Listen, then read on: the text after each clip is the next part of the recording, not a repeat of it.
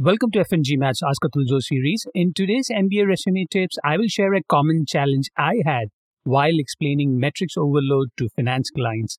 Applicants from finance feel passionate about numbers. Every deal size is benchmarked against competitors. Every cost saving is mapped against the size of the project and the company.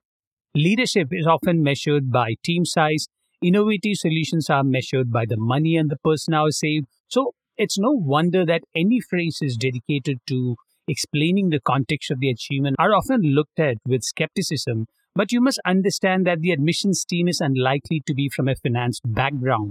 Here are three rules of thumb to overcome number overload in a resume. Number one, keep the numbers in each entry to three at the most. This is a common problem I see with venture capital, private equity, and traditional investment banking candidates. Each impact an applicant had on the deal will have the size of the fund, the team that is working on the fund, the countries that the portfolio company is impacting, the size of the market, the reach of the product or service of the portfolio company, and the cash flow that the deal is generating for the employer. When you have so many metrics in each deal, applicants get carried away and try to include all of them. Limit the number of metrics to three for each entry. Number two, use conservative estimates for money saved metrics. If you start your resume with a solution or a data model that helped the company capture an insight that facilitated a deal, then you must include some money saved metrics for the in-house solution. Estimating such a cost saved impact is often challenging, and applicants are worried that anything that is not in millions of dollars is not competitive for M7 and top 10 MBA programs.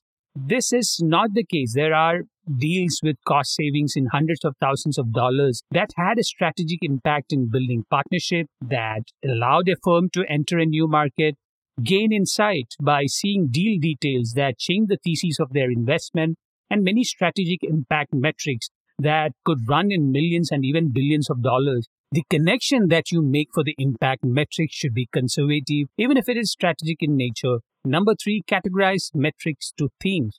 One way to balance your impact metrics and not use the same metrics in each entry is to categorize metrics into themes on building partnerships, crunching complex deal details, managing teams, saving costs, adding new revenue streams, closing down loss-making entities, and expanding reach to new countries.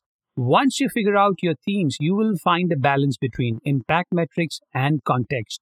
If you need help with editing your MBA resume, subscribe to FNG Mat's MBA resume editing service at store.fngmat.com/MBA-resume-editing.